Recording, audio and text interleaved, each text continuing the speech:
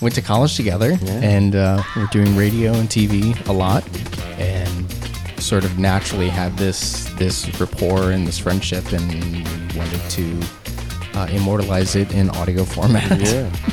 Which what I think our senior year we had like 3 or 4 classes together on top of working together. Yeah. It was like we were seeing each other too much. Yes. At this point, might as well channel it somewhere. We would record the podcast. Like, we have nothing to talk about. We've seen each other all week.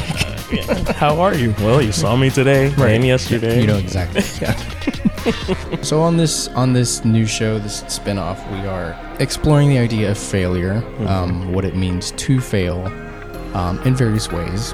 Not only showcasing our own failures in the things that we do, but talking about other failures, kind of famous ones like products or inventions that didn't really take off, movies that have failed. So lots of room to explore. Yeah. Oh, Jinx, you owe me a soda.